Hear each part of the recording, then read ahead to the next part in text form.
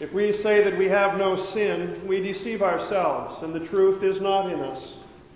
But as we confess our sins, God, who is faithful and just, forgives our sins and cleanses us from all unrighteousness. Let us then confess our sins unto God our Father. Most merciful God, we confess that we are by nature sinful and unclean. We have sinned against you in thought, word, and deed, by what we have done, and by what we have left undone. We have not loved you with our whole heart. We have not loved our neighbors as ourselves. We justly deserve your present and eternal punishment. But for the sake of your Son, Jesus Christ, have mercy on us. Forgive us, renew us, and lead us, so that we may delight in your will and walk in your ways, to the glory of your holy name. Amen.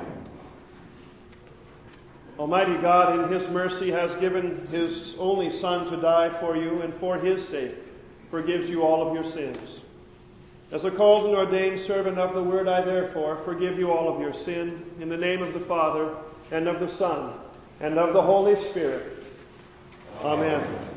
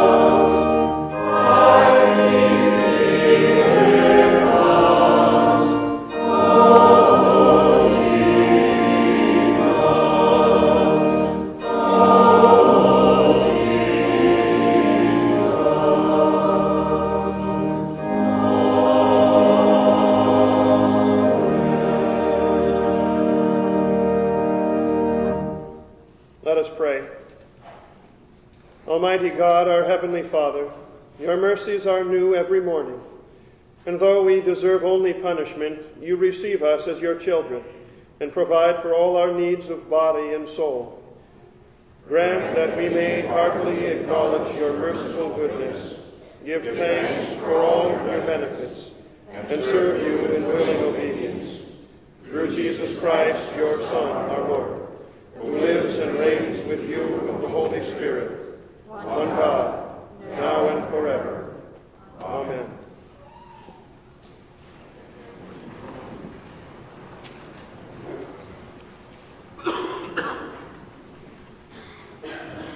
The reading of Holy Scripture.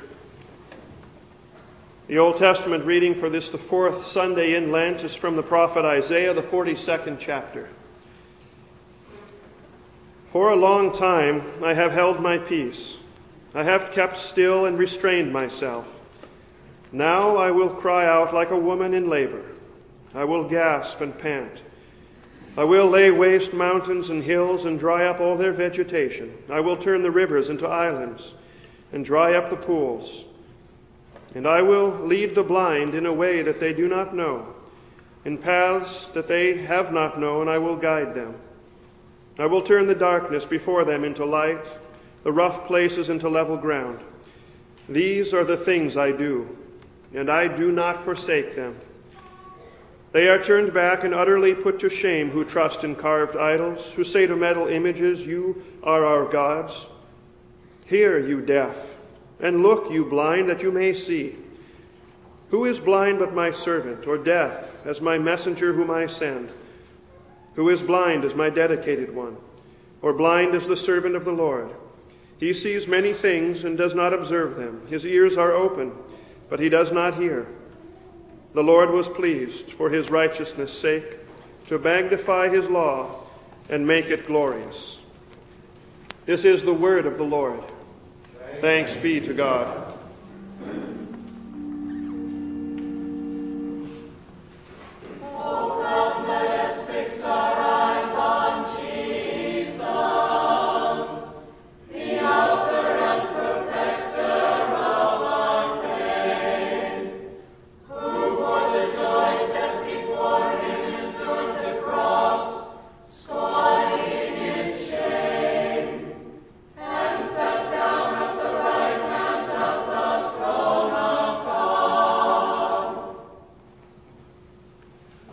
The epistle reading from St. Paul's letter to the Ephesians, the 5th chapter. For at one time you were darkness, but now you are light in the Lord. Walk as children of light, for the fruit of light is found in all that is good and right and true, and try to discern what is pleasing to the Lord. Take no part in the unfruitful works of darkness, but instead expose them. For it is shameful even to speak of the things that they do in secret. But when anything is exposed by the light, it becomes visible, for anything that becomes visible is light. Therefore it says, "Awake, O sleeper, and arise from the dead, and Christ will shine on you." This is the word of the Lord. Thanks be to God.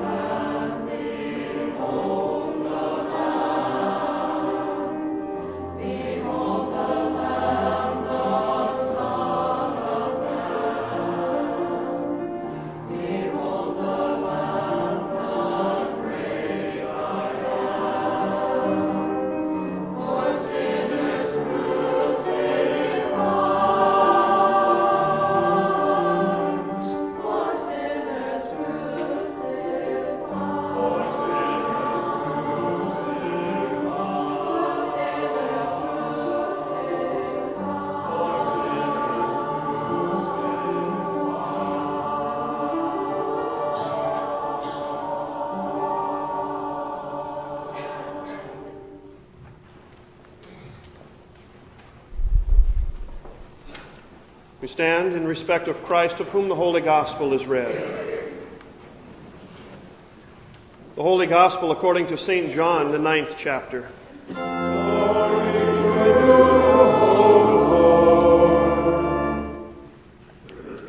As he passed by, he saw a man blind from birth. And his disciples asked him, "Rabbi, who sinned, this man or his parents, that he was born blind?" Jesus answered, "It was not that this man sinned or his parents, but that the works of God might be displayed in him. We must work the works of him who sent me while it is day. Night is coming when no one can work.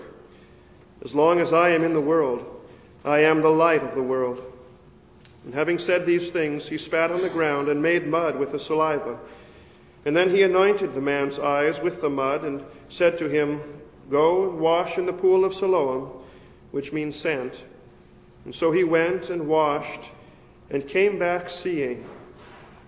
The neighbors and those who had seen him before as a beggar were saying, "Is this not the man who used to sit and beg?" Some said, "It is he." Others said, "No, but it is like him." He kept saying, "I am the man." So they said to him, "Then how were your eyes opened?"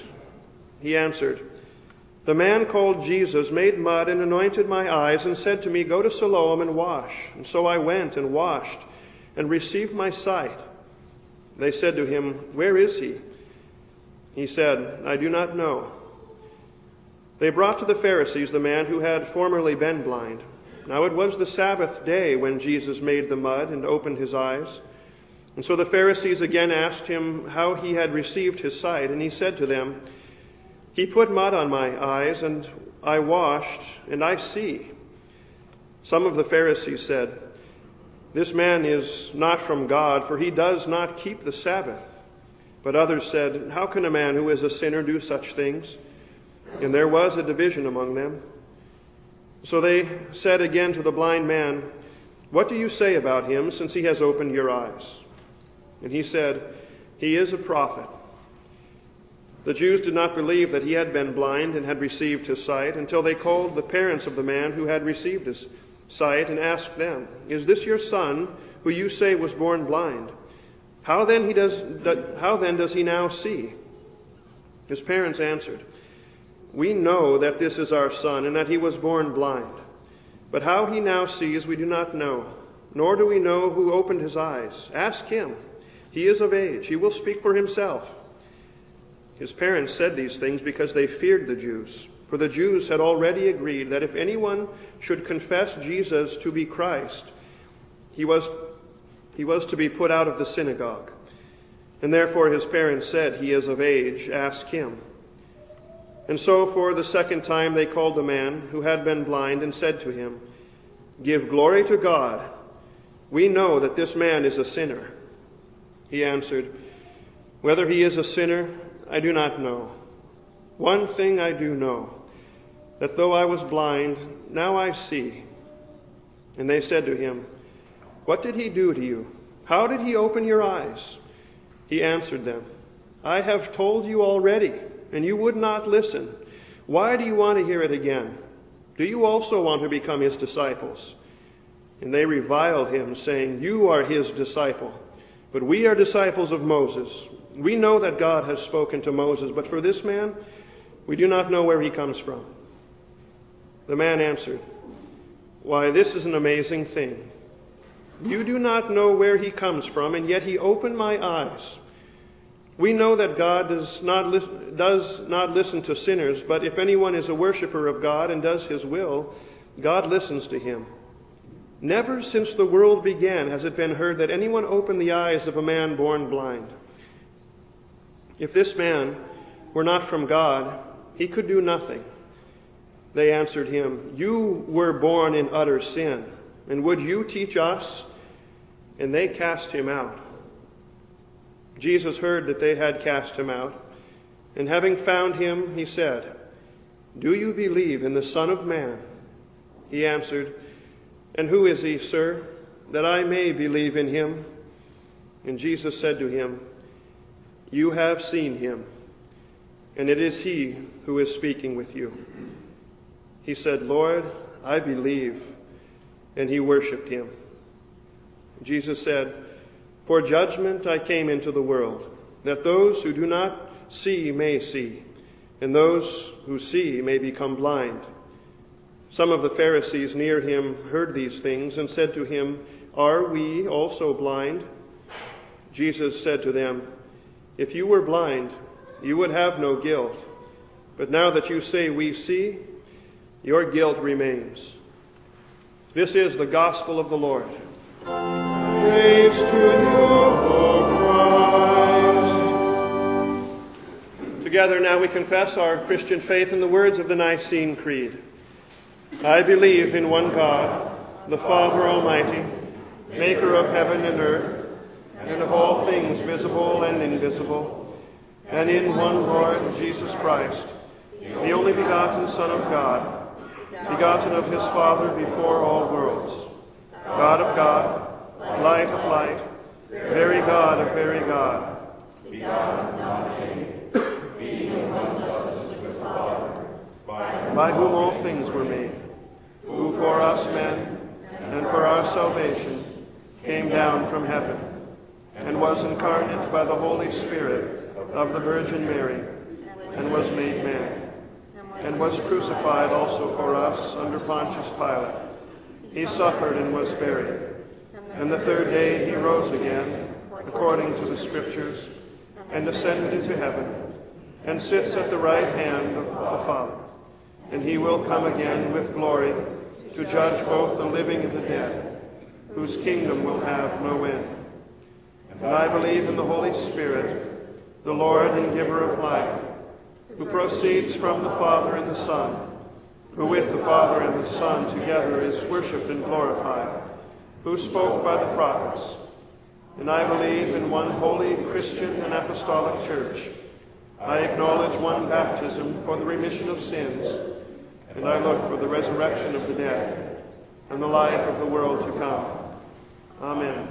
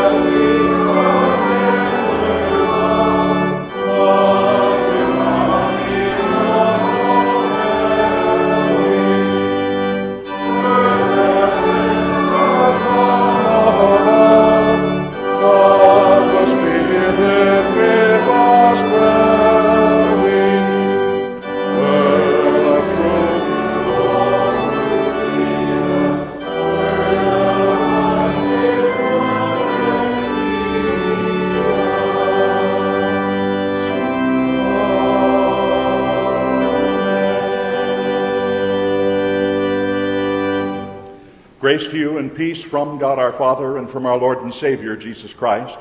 Our text from the Holy Gospel, these words from St. John, the 9th chapter in particular. Jesus heard that they had thrown out the blind man, and when he found him, he said to him, "Do you believe in the Son of Man?" "Who is he, sir?" the man asked, "that I may believe in him." And Jesus said, "You have now seen him, and he is the one who is talking to you." And the man replied, "Lord, I believe." And he worshiped him. Dear friends in Christ, more than a few of you have had cataracts removed, some of you as recently as the last couple of weeks. A miracle indeed in our own day, I suppose one might call it, suddenly reversing through a very common surgical procedure that doesn't require a good amount of time for recovery. And suddenly eyes once clouded and eyes once blurred because of the cataracts. And suddenly, after a simple surgery, everything seems so clear with the kind of clarity that perhaps you haven't had for months or even years. Cataracts, coming from the Latin word cataracta, which means waterfall. As rapidly running water turns white, so also the lens of the eye turns white with age, doctors kindly referring to it as the appearance of, quote, mature ocular opacities. Some cataracts are age-related, some are disease-related, some are congenital. Whatever, all cataracts, if left untreated, can indeed cause blindness, and nowhere has that been more apparent, for me at least, in the last weeks than seeing what I saw recently on television. Perhaps some of you did, in the National Geographic commentary I saw entitled "Inside North Korea," where in order to get a rare glimpse of life behind this restrictive curtain and in this communist country that is more restricted perhaps than any other society on earth, a young lady with her cameraman accompanied a world-famous eye surgeon into North Korea on a 6-day mission of mercy, during which this doctor was going to perform 1,000 cataract surgeries on young and old alike in North Korea. And through it all, she was able to get a glimpse of life there. But what's fascinating is her description of what they saw as these surgeries, these cataract surgeries, were performed. She says, "Here children and old people alike had lived in the dark for years. All were hoping for a miracle. We witnessed Dr. Ruitt and his team operate on more than 1,000 people in 6 days. It was an act of unbelievable stamina. It proved Dr. Ruitt's deep-rooted humanity." And then the crucial day arrived. 1,000 fearful and expectant patients with their eyes bandaged were all gathered into one room. What would happen when the bandages came off? Nobody knew. And everybody, including us, she says, held their breath. And Dr. Ruitt went up to every single person, and he talked to each of them soothingly, and then he slowly took off the bandage. And one by one, we witnessed this miracle happening. Old women saw their grandchildren, and children their parents for the first time after years in the dark. But then she says what was so remarkable was that immediately after regaining their sight, rather than thanking the doctor, people started crying and bowing and giving thanks in front of pictures of their dear leader, Kim Jong-il, and his father, Kim Il-sung, as hundreds clapped and cheered in unison.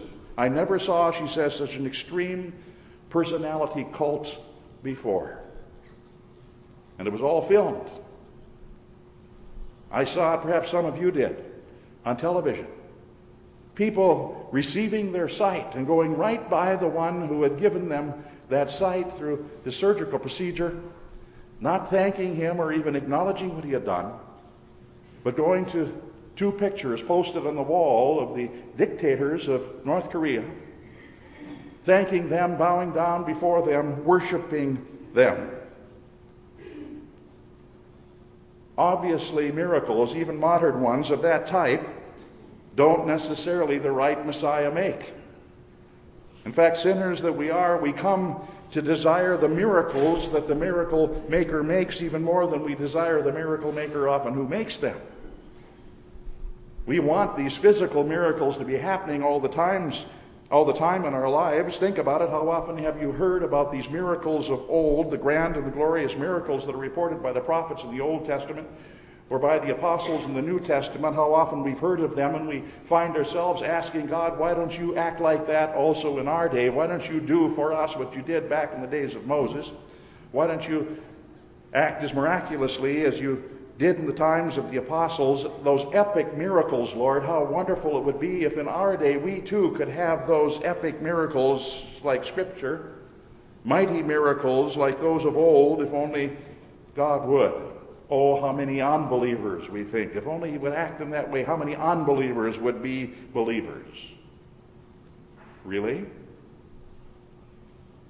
Consider what Philip Yancey, in his book entitled Disappointment with God, says. He says, some Christians long for a world that's well stocked in miracles and spectacular signs of God's presence. I hear wistful sermons, he says, in the parting of the Red Sea and the 10 plagues and the daily man in the wilderness, as if the speakers yearn for God to unleash his power like long ago. But the follow-the-dots journey of the Israelites through the desert should give us all pause, he says.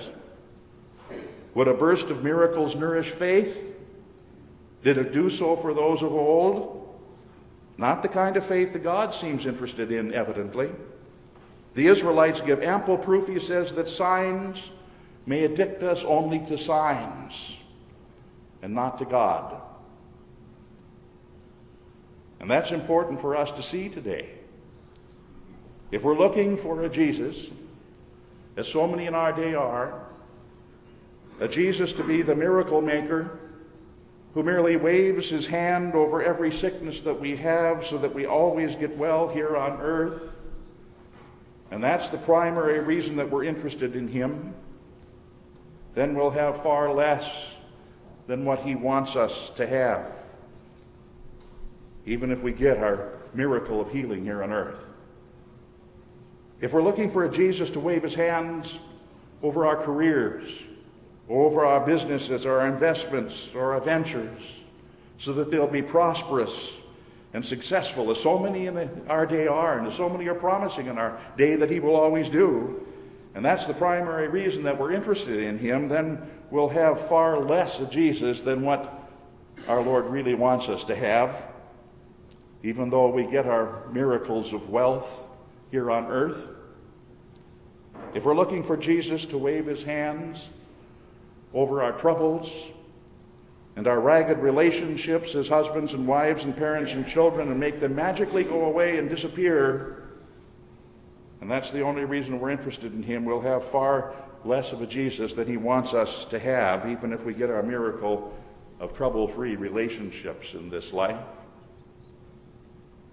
We have what he wants us to have when we see him as we here do, as Christ and him crucified for us, for the sinners of the world, because it's that miracle, the one that the world can't see. It sees but a man on a cross. We know what's happening there. It's that miracle above all miracles that makes him our Messiah. That's what he would have us see.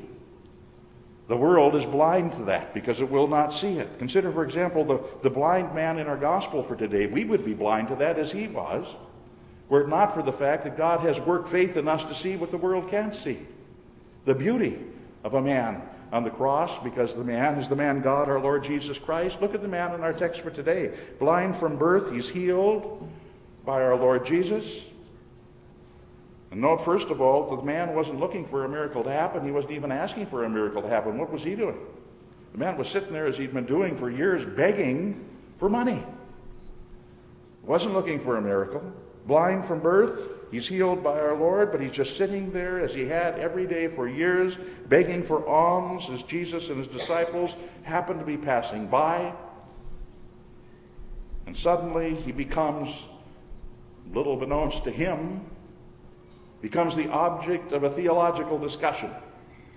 And the disciples ask Jesus, Rabbi, who sinned? And they're trying to figure out why this man is like that. And they're theologically challenging him, "Who sinned, this man or his parents, that he should be born blind?" And Jesus answered, "It was neither that this man sinned nor his parents, but it was in order that the works of God might be displayed in him." Jesus knew what was going to happen and how he was going to work through this event. And then our Lord spat on the ground.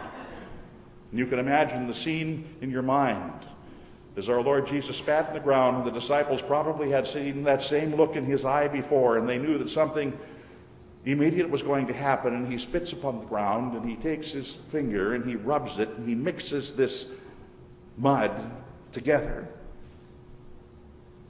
And he made this mud of the spittle, Scripture says, and he applied the mud unto the man's eyes, and he said, "Go wash in the pool of Siloam." And so he went away and he washed, and he came back seeing. Did that miracle make Jesus the man's Messiah in the sense that the man recognized Jesus for who he was? Having miraculously, unexpectedly receiving the gift of sight, did the man suddenly then, having received that gift of sight, did he suddenly see Jesus as his Messiah, as the Savior of the world, long promised of old? No, he didn't. For not long after, his neighbors, astonished by it all, asked him, "How did this happen?" Well, he says, "This man named Jesus," that's what he thinks Jesus at the time to be. "This man named Jesus made some mud, and he put it on my eyes." He's telling factually what happened. "And he told me to wash in Siloam, and I did, and now I see." Notice to him at this point, his healer was but a man named Jesus. That was all. A miracle doesn't necessarily result in faith. It doesn't a Messiah make. Confused by everything that had happened, all of his neighbors brought him quickly to their spiritual leaders, getting guidance from them. And they asked the Pharisees, and then the Pharisees asked the man, "Well, how did you receive your sight?" To which he replied, "Well, he put mud on my eyes, and now I see." An argument broke out among the teachers, the Pharisees, as to who this Jesus was. Some saying that he was a great sinner for healing on the Sabbath, because that was their major concern. They overlooked the miracle altogether, and they were concerned about him healing on the Sabbath day. Others saying that he was not. The miracle doesn't create faith in the Pharisees at all. It didn't at all. The miracle does not necessarily the Messiah make, you see. And finally they asked the man, "Well, what do you say about him since he opened your eyes?" And he said, "Well, he's a prophet." You know, if you're asked the same question over and over again, and you get the same question coming back to you, you suddenly think, well, maybe I better add a little bit more to it. They're obviously looking for something more. And so he adds, well, he must be a prophet. But even that is not acknowledging him as the Messiah, the Christ promised of old. He still isn't seeing Christ for who he is. And sometime later, they called the poor, confused man back a second time, demanding him, "Give God the glory. We know that this Jesus is a sinner." So now the Pharisees are defining for him who they want him to say that he is. And what does man reply? Does he come out with his bold confession, say, "No, he's the Messiah, long promised of old"?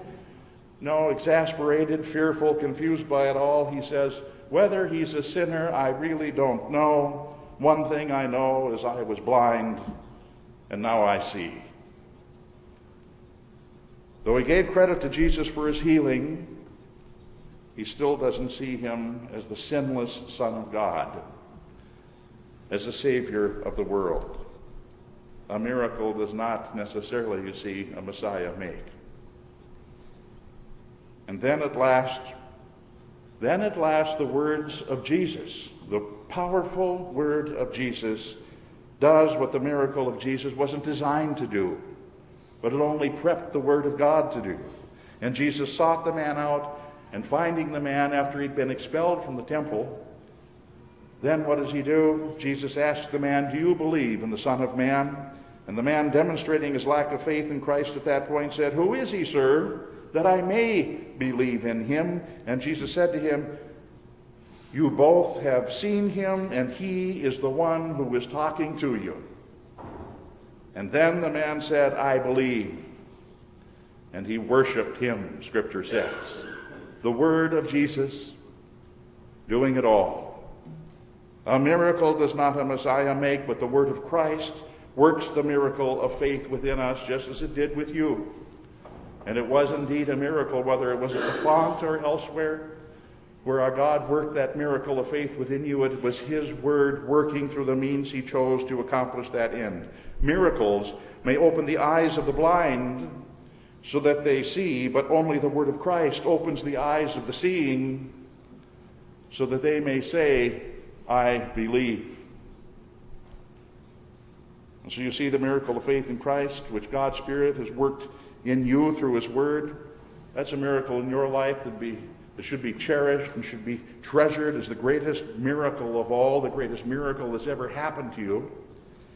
For even if we would never see another wonder of God worked in our lives, we would still know that we have that greatest miracle of all that was performed for us and on our behalf, that God's word has created faith in us so that we see Christ for whom he is, that we see Christ as him crucified, Christ who is able to do, Scripture says, far more abundantly than all that we ask or think. When we know Christ for who he is, then we know also that he can indeed do miracles in our lives, and that he will, according to his good will and according to the measure of his time, work miracles in our lives. He knows our need for miracles of any kind far better than we know our own. He sees our hurting hearts.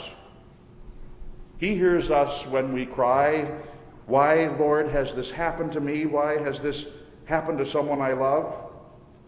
He knows the hurts that we feel, and he miraculously then works to give us the strength that we need to endure whatever we need to endure for as long as we need to endure it, as he accomplishes his purpose, and even through it all makes us stronger in our faith.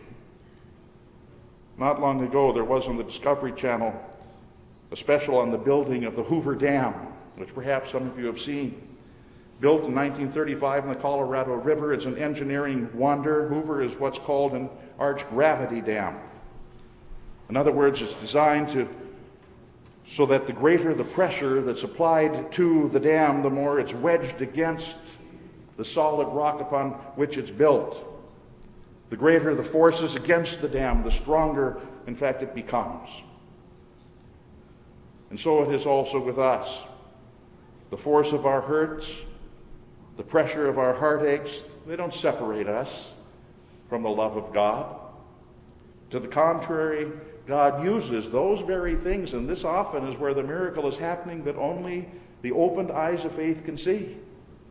That often God will work through these very ways and in these very things to wedge us ever more securely and surely into the solid and the immovable rock of our salvation, our Lord Jesus Christ, who, as the psalmist said in today's introit, is our light and our salvation, the stronghold of our lives, of whom then, he says, shall we be afraid. Do you see? Do you see?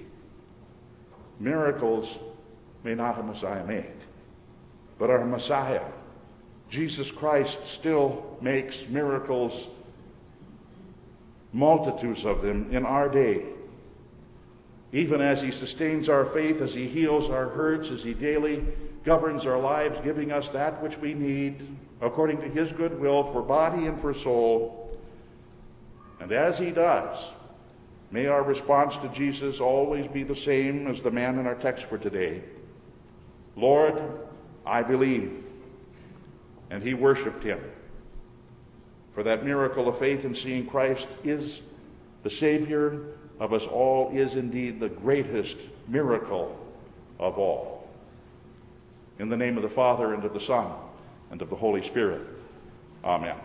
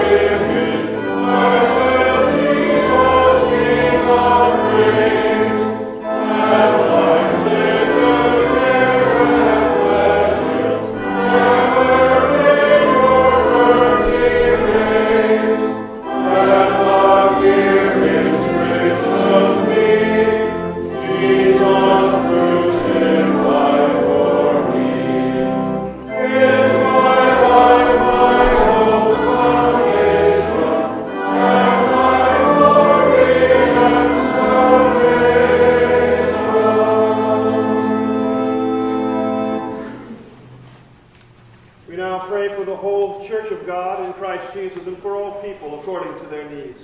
We pray.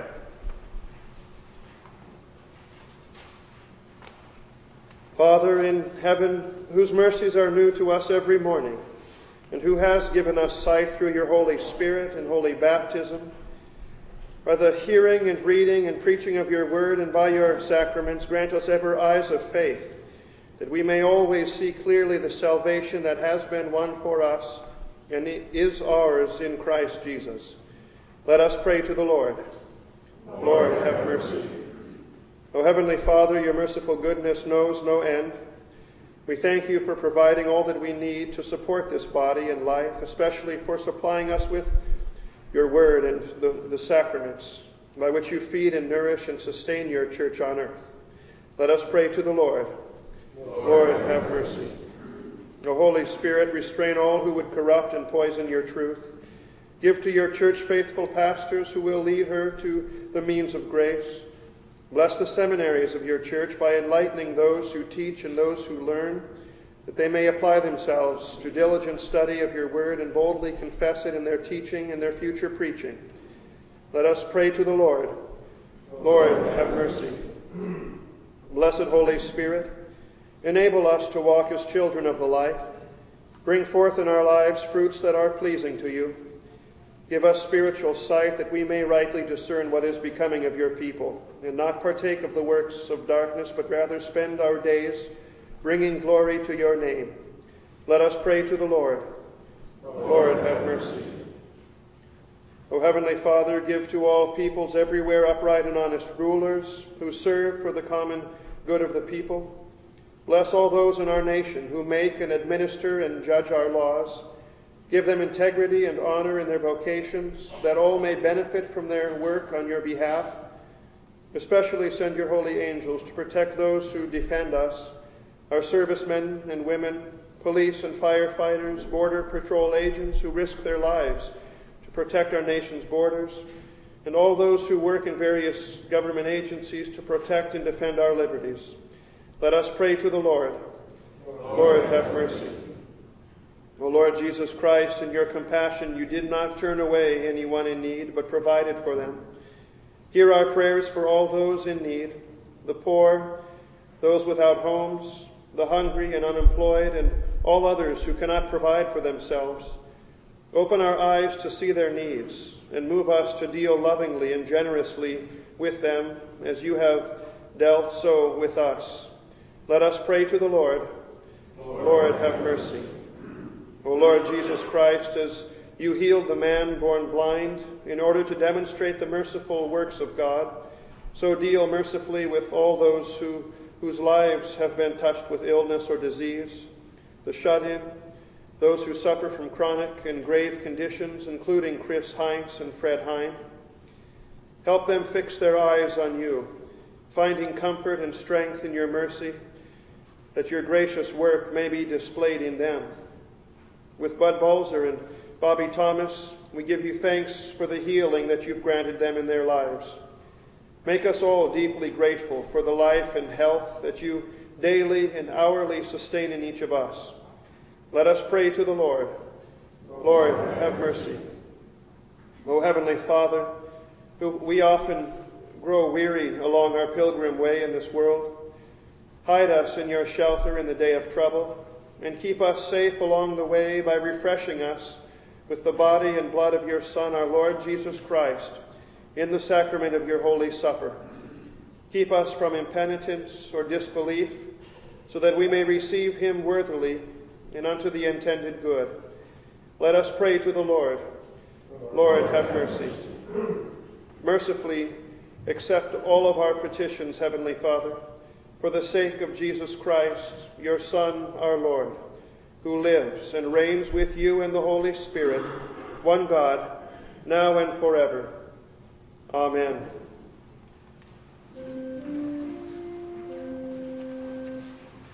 The Lord be with you. And also with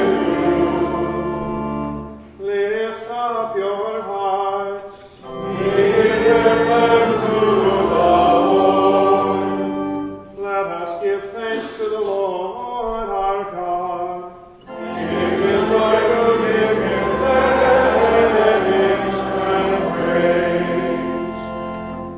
It is truly good, right, and salutary that we should at all times and in all places give thanks to you, Holy Lord, Almighty Father, everlasting God, through Jesus Christ our Lord, who overcame the assaults of the devil and gave his life as a ransom for many, that with cleansed hearts we might be prepared joyfully to receive the Paschal feast in sincerity and truth.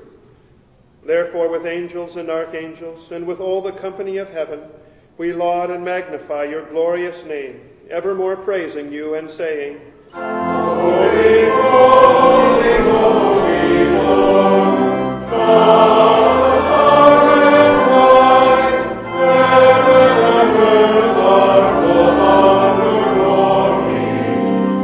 Hosanna, Hosanna, Hosanna in the highest. Blessed is he who comes in the name of the Lord. Hosanna in the highest. Blessed are you, Lord of heaven and earth, for you have had mercy on those whom you created, and sent your only begotten Son into our flesh to bear our sin and be our Savior. With repentant joy we receive the salvation accomplished for us by the all-availing sacrifice of his body and his blood on the cross. Gathered in the name and the remembrance of Jesus, we beg you, O Lord, to forgive and renew and strengthen us with your word and spirit.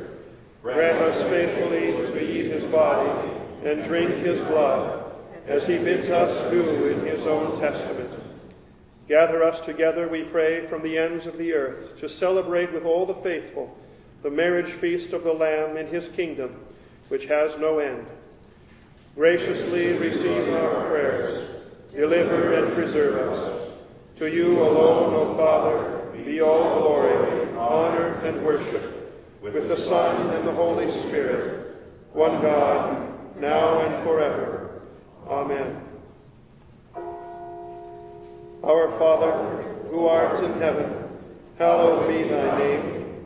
Thy kingdom come, thy will be done, on earth as it is in heaven.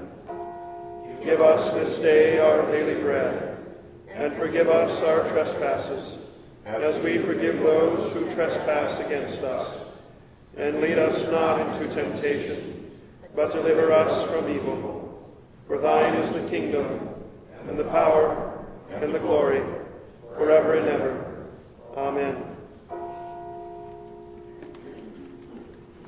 Our Lord Jesus Christ, on the night when he was betrayed, took bread, and when he had given thanks, he broke it and gave it to the disciples and said, Take, eat, this is my body which is given for you.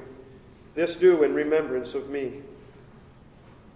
In the same way also he took the cup after supper, and when he had given thanks, he gave it to them, saying, Drink of it, all of you. This cup is the New Testament in my blood, which is shed for you for the forgiveness of sins.